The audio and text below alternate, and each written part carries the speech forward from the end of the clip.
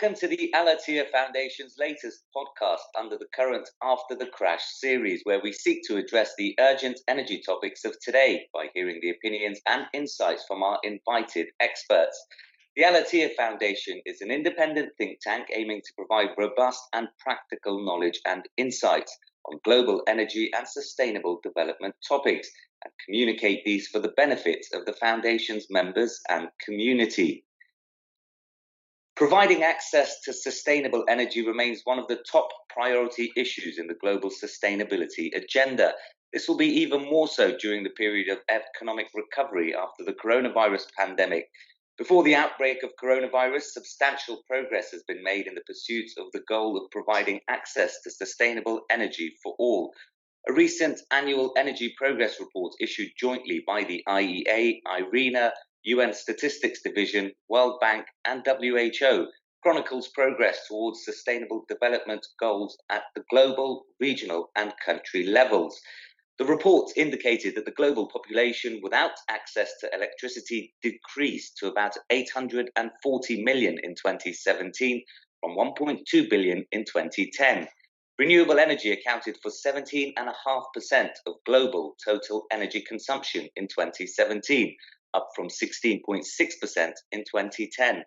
It's also found that energy efficiency improvements have increased steadily in recent years due to concerted policy efforts in major economies, including China.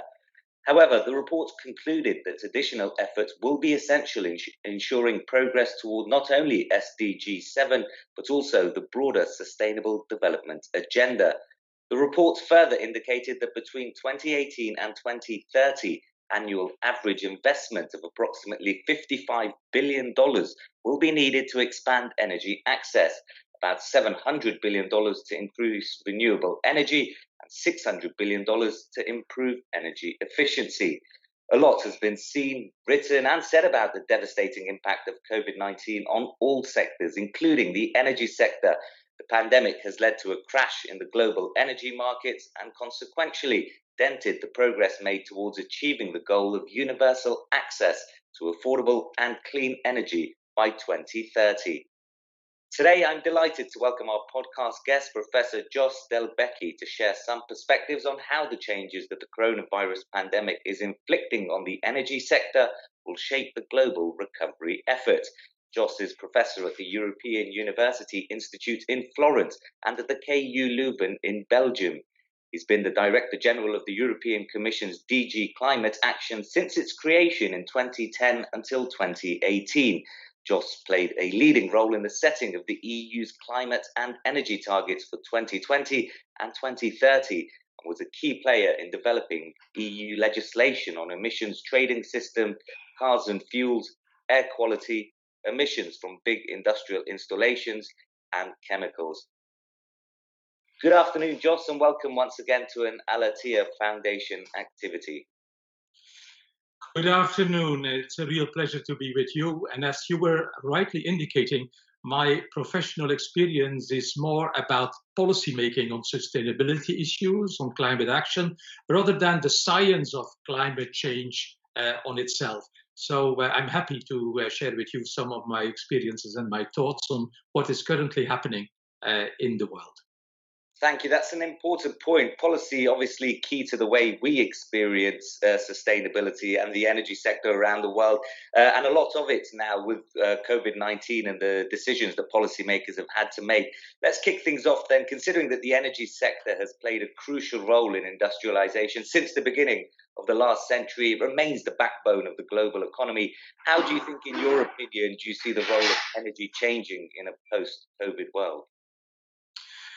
Well, I think we are in the midst of a very fundamental change. In fact, since the start of the Industrial Revolution, that was a major thing where human energy was substituted by fossil fuel energy.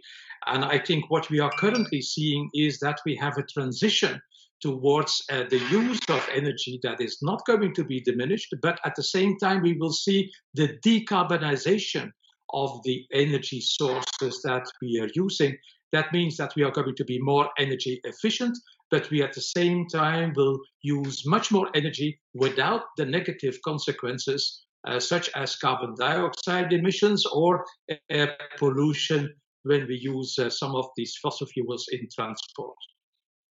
And in terms of looking at the post-COVID world and the economic recovery after the crash, we're hearing a lot about the new normal, this term, the new normal, gradually relaxing restrictions, getting people back into work and economies moving again.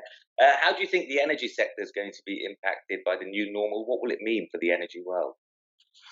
Well, I think that the most important change that may have its continued influence is going to be on the way we work.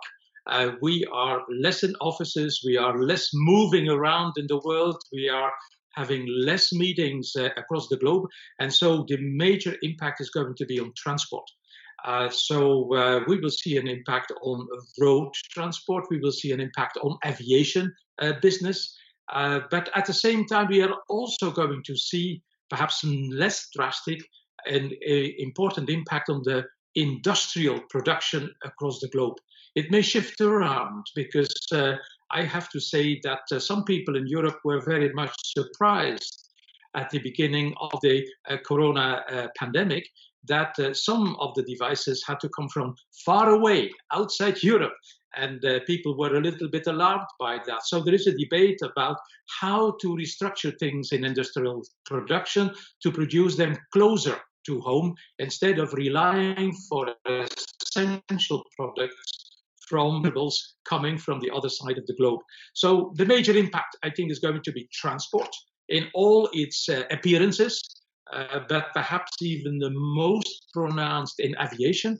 On the other hand, in industry, we are going to see a shifting around of activity, from some places in the world where there is a feeling that the globalization may have gone a little bit too far, according to the essential needs that humankind and populations around the globe are going to need.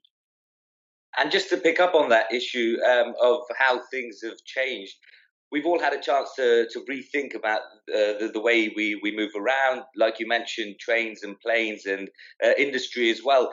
Where will this come from, the energy of the future, do you think, up until 2050? Has COVID-19 allowed businesses and individuals to really rethink the way they use energy, but also where it will come from? Will there be this move towards renewable energy that we've seen rising in recent years, do you think? Yes, I think that renewable is going to be a major source. And what we saw in Europe, at least, is that with the decline in energy demand, the share of renewable energy was growing dramatically, even leading to negative electricity prices at major parts of the day. And so that was a very new thing, that renewables, from its important share, became even more important compared to where we were before.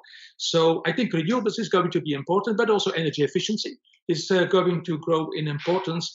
And we will use fossil fuels in a modernized way. I think we are going to take out the carbon and other pollutants out of the fossil fuels before using them. So I think the emphasis is going to be increasingly on carbon capture, on how to avoid the problems related to energy, but notwithstanding that, renewable energy is going to keep growing in its combination with storage, the growth of the batteries, where the irregular production of renewables is going to be captured, and also in combination with a stormy development of the digital sector, which makes the renewables proposition much more attractive for the world at large. Having said that, there is no immediate future to have an energy production and a reliance on energy that is totally going to be on renewables. So for the medium term, there's going to be a continued new need for fossil fuels, but then with its appropriate additional treatment in order to avoid the problems related to climate change and air pollution. And we've already seen some governments looking to take the lead. For example, Denmark's announcement that it will look at taxation of energy moving forward. Just to pick up on that idea, lots of governments around the world, whether it's national, regional, global economies, all thinking about stimulus packages now to kickstart growth. How do you think the energy sector is going to feature into those stimulus packages and the wider economic recovery? Well, there are two effects what I'm seeing. The first one is that in those stimulus packages, there's going to be a reinforced attention for energy. Because the transition that we are currently experiencing and the availability of the technology will lead to some stimulus to continue the things that we need in view of respecting the Paris Agreement, and that is a climate neutral world in the future. So that's one thing. But the other thing is that this will require new funds. And ultimately, there is going to be a reflection on how to restructure taxation. In particular, in the Western economies and in Europe, we have a very intensive debate about how to have a better pricing of carbon, not only for industry, but also towards consumers, for transport, for heating. And I think that this rebalancing out of taxation revenues coming more from energy sources and less from other sources is going to be an important element of these stimulus packages. In Europe, there is a raging debate about airlines that are offering services at sometimes ridiculous prices. And people say, hey, this is not normal. When I drive my car, I take the train, I have to pay more for the services delivered through aviation. And while we all enjoy that in the short term, people have a feeling that this is just not normal. And so I think the taxation of aviation fuel or bringing aviation under the carbon market like we are having it in Europe is going to be a reinforced element of the stimulus packages that we are going to see in the future. Yeah, it's interesting you say that. We've been speaking to a few people here in the UK about whether or not they would choose to use trains instead of planes in the future, which is one of the pushes by the environmental groups and lobbyists. And really, a lot of them we spoke to said that time was just too precious.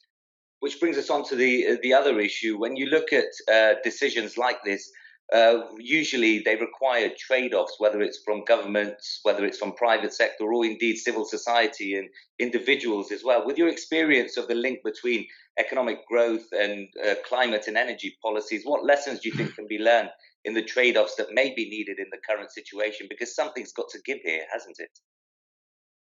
Yeah, well, we have, as far as that is concerned, in the EU, a quite interesting experiment, because since 1990, I mean, that's the base year that the United Nations is using for its climate and sustainable discussion. Since 1990, GDP was up with more than 60%, while the emissions of carbon dioxide were down with at least 23%. And so we are talking about a decoupling. That means that more carbon pricing, more attention for the sustainable use of fuels did not discourage economic growth, just the opposite.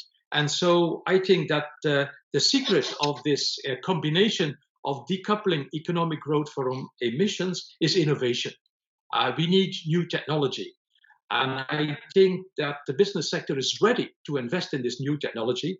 And I think in particular in the energy sector, apart from renewables, we see major shifts where some of the energy that we were relying on in the past, like coal and lignite, is simply gradually being phased out, not only in Europe, but across the globe. And I think that that is what we are going to see, a continued decoupling economic growth from emissions. At the heart of it, innovation, and at the heart of that innovation, new ways of using energy, renewables, energy efficiency, but also making fossil fuels more sustainable. And I wanted to get your thoughts on the European Union, because obviously it's an organization very close to your hearts, given the work that you've done with setting up climate policies there. In terms of looking at the EU now, obviously a huge economic player worldwide, contributing almost a fifth of global growth. But then at the same time, it's also a huge energy consumer, and 27 member states now without the United Kingdom. Where do you think the EU is going to go forward on this carbon tax issue? It's looking to take the leadership worldwide, but it doesn't seem that all EU member states are equal when it comes to the need for such a tax. Do you think there's a particular problem, at least, with nations that can burn significant amounts of lignite, for example? That's true. And there is a stormy debate about how to reduce subsidies to fossil fuels because they were given in open forms, but also in hidden ways through all kinds of support mechanisms. But you are mentioning the carbon market, the ETS, where there is a price on carbon. And it was expected that due to the COVID crisis, that the prices would go down significantly, and they went down, which is normal in such a market, but they went down much less compared to what was anticipated because the system was going well through the crisis, and we have today carbon prices of around 24, 25 euros per ton, which is a very important price signal to make a switching of fuel away from coal and lignite and towards gas, for example. In the future, we will see that the ETS is going to encourage much more renewable energy because ad hoc systems are disappearing. But we are also anticipating higher prices even, and these higher prices is going to be in relation to higher targets that are currently being discussed. Let's be clear. There are targets for 2030 that are already set in stone by way of speaking. They are part of the regulations that were adopted. And this target is minus 40% by 2030 based on 1990. But now there is a raging debate in view of the climate neutrality that is forecasted for 2050 to review that target of minus 40% to minus 50 or 55%. And that will have its impact on prices. So the prices we are currently seeing around 23, 25 euros per ton of carbon dioxide may easily double. And that will raise a number of new questions. What is the impact, for example, on the trade and in particular of carbon and energy intensive commodities? How are we going to deal with that? Because that price of, say, 40, 50 euros per ton of carbon dioxide will have its impact on trade patterns. And to pick up on that issue, fundamentally, do you think this aggressive move towards climate-friendly policies that the EU is trying to champion now, particularly with new leadership at the helm under Ursula von der Leyen, do you think that's going to hinder Europe moving forward, or do you think it's going to help them achieve investment and attract investment in the years to come? Well, there are many different things that are playing out here. First, time is going to be required. I mean, the Commission is going to make a proposal in September, and then it will require 1 year, 2 years, before it is really translated into legislation that is really adopted. So I think that the next COP in the UK is going to be an important one, an important deadline in that respect. So that's one element. Another element is that the Commission President von der Leyen was indicating that she is looking at carbon border adjustment mechanisms, a kind of border tax, if you want, for imported goods that are containing a lot of carbon dioxide. And that is going to be a debate that she said we will take up in the WTO. And we are already taking it up in Europe with all our trade partners. So our bilateral trade discussions are already dealing with the matter. Are you, as a country, respecting the Paris Agreement? Are you, living up to what you said you would do? And I think that debate is going to intensify. And if it turns out that that is not the case, I think that this border carbon tax is coming. And I think that all countries in the world who are interested to maintain good trading relations with the EU are better aware and adapt their policies so as to have a good conversation. And that is ultimately what we want. We want a Paris Agreement that is a global agreement that is bringing down the emissions of greenhouse gases to a state that is going to allow us to respect the 1.5 degrees, 2 degrees Celsius as was stipulated in the Paris Agreement. Absolutely. And I think public opinion is a very important factor, which is often overlooked as well in a lot of these discussions, because governments and businesses have certain ideas and expectations. But then once the swell of public opinion gets behind an idea, which they are doing with climate change, I think it makes a big, big difference, which is often not really given the credit that it deserves. Exactly. And public opinion is, of course, in the European context, keeping 27 member states together. And 27 member states have their different energy mixes. Some are relying a lot on renewables, like Denmark, for example, or Sweden, or the Scandinavians. Some others are relying very much on nuclear, such as France and others. And others are still relying a lot on coal and lignite, such as Poland or Romania, Bulgaria. So this is giving rise to some discussions, but it always leads to decisions, because decisions are made with a qualified majority. And that is what was present in the past, and that's what is going to be present in the future. A heated debate from time to time, but always a compromise being found. And I think that compromise should be found before we go next year into the next conference of the parties under the Paris Agreement that is going to take place in the UK, which is the real deadline for action worldwide. And as an EU, we would like to maintain our leadership in this respect. And let's zoom out then from Europe to the wider world for global listeners as well. The agencies appointed by the UN as custodian of the SDG 7, those sustainable development goals we were talking about earlier, including the likes of the IEA, the World Bank, WHO, their annual report last year was designed to guide international cooperation and policy making to try and achieve something all around the world by 2030. We've seen a lot of pressure on those multilateral institutions in the past 6 months, which have actually been exacerbated by COVID-19. Do you think the world can really cooperate and come together on energy targets when we're seeing so many divisions elsewhere in the world? I think we should. I think we have no other choice than working together in a multilateral context. But at the same time, as far as Europe is concerned, because let's face it, the multilateral context is a little bit under pressure, not least because of the debates that the United States president is launching from time to time.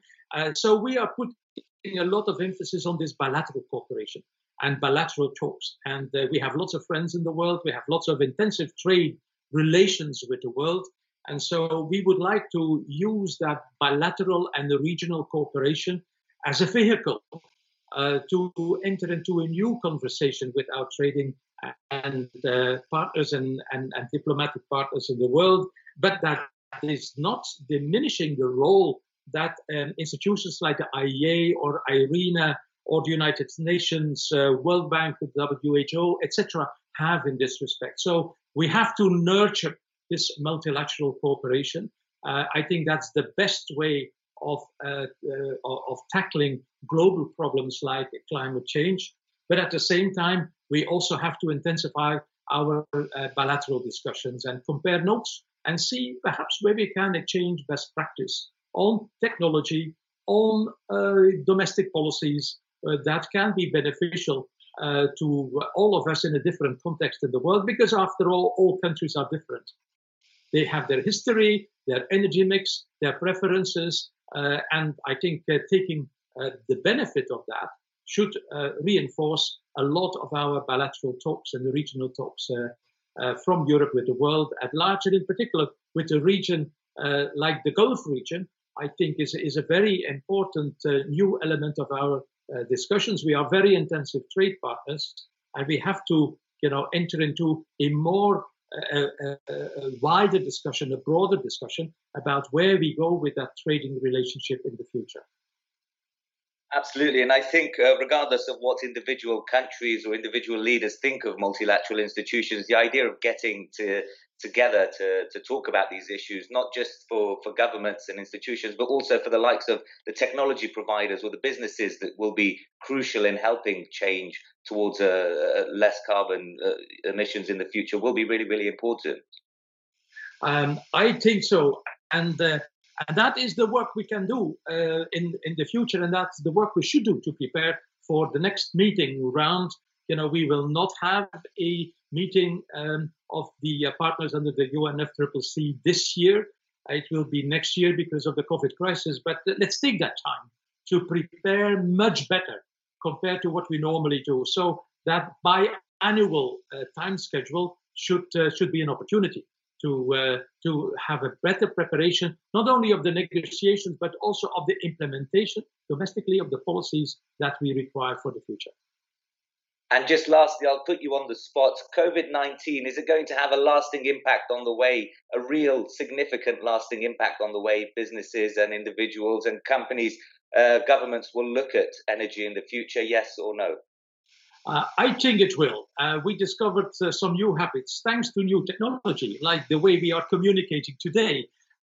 We are talking through video conferences, through webinars. I think that's a new element that is going to stay up to a scale that we were not thinking was possible before the COVID crisis. So that is a good one. The other one where I'm a little bit concerned about is that we need physical meetings as well in order to have a better understanding, a better negotiation around the world. United Nations, the European Union, these bilateral talks from person to person matter a lot because you exchange trust, you exchange arguments, you exchange trust.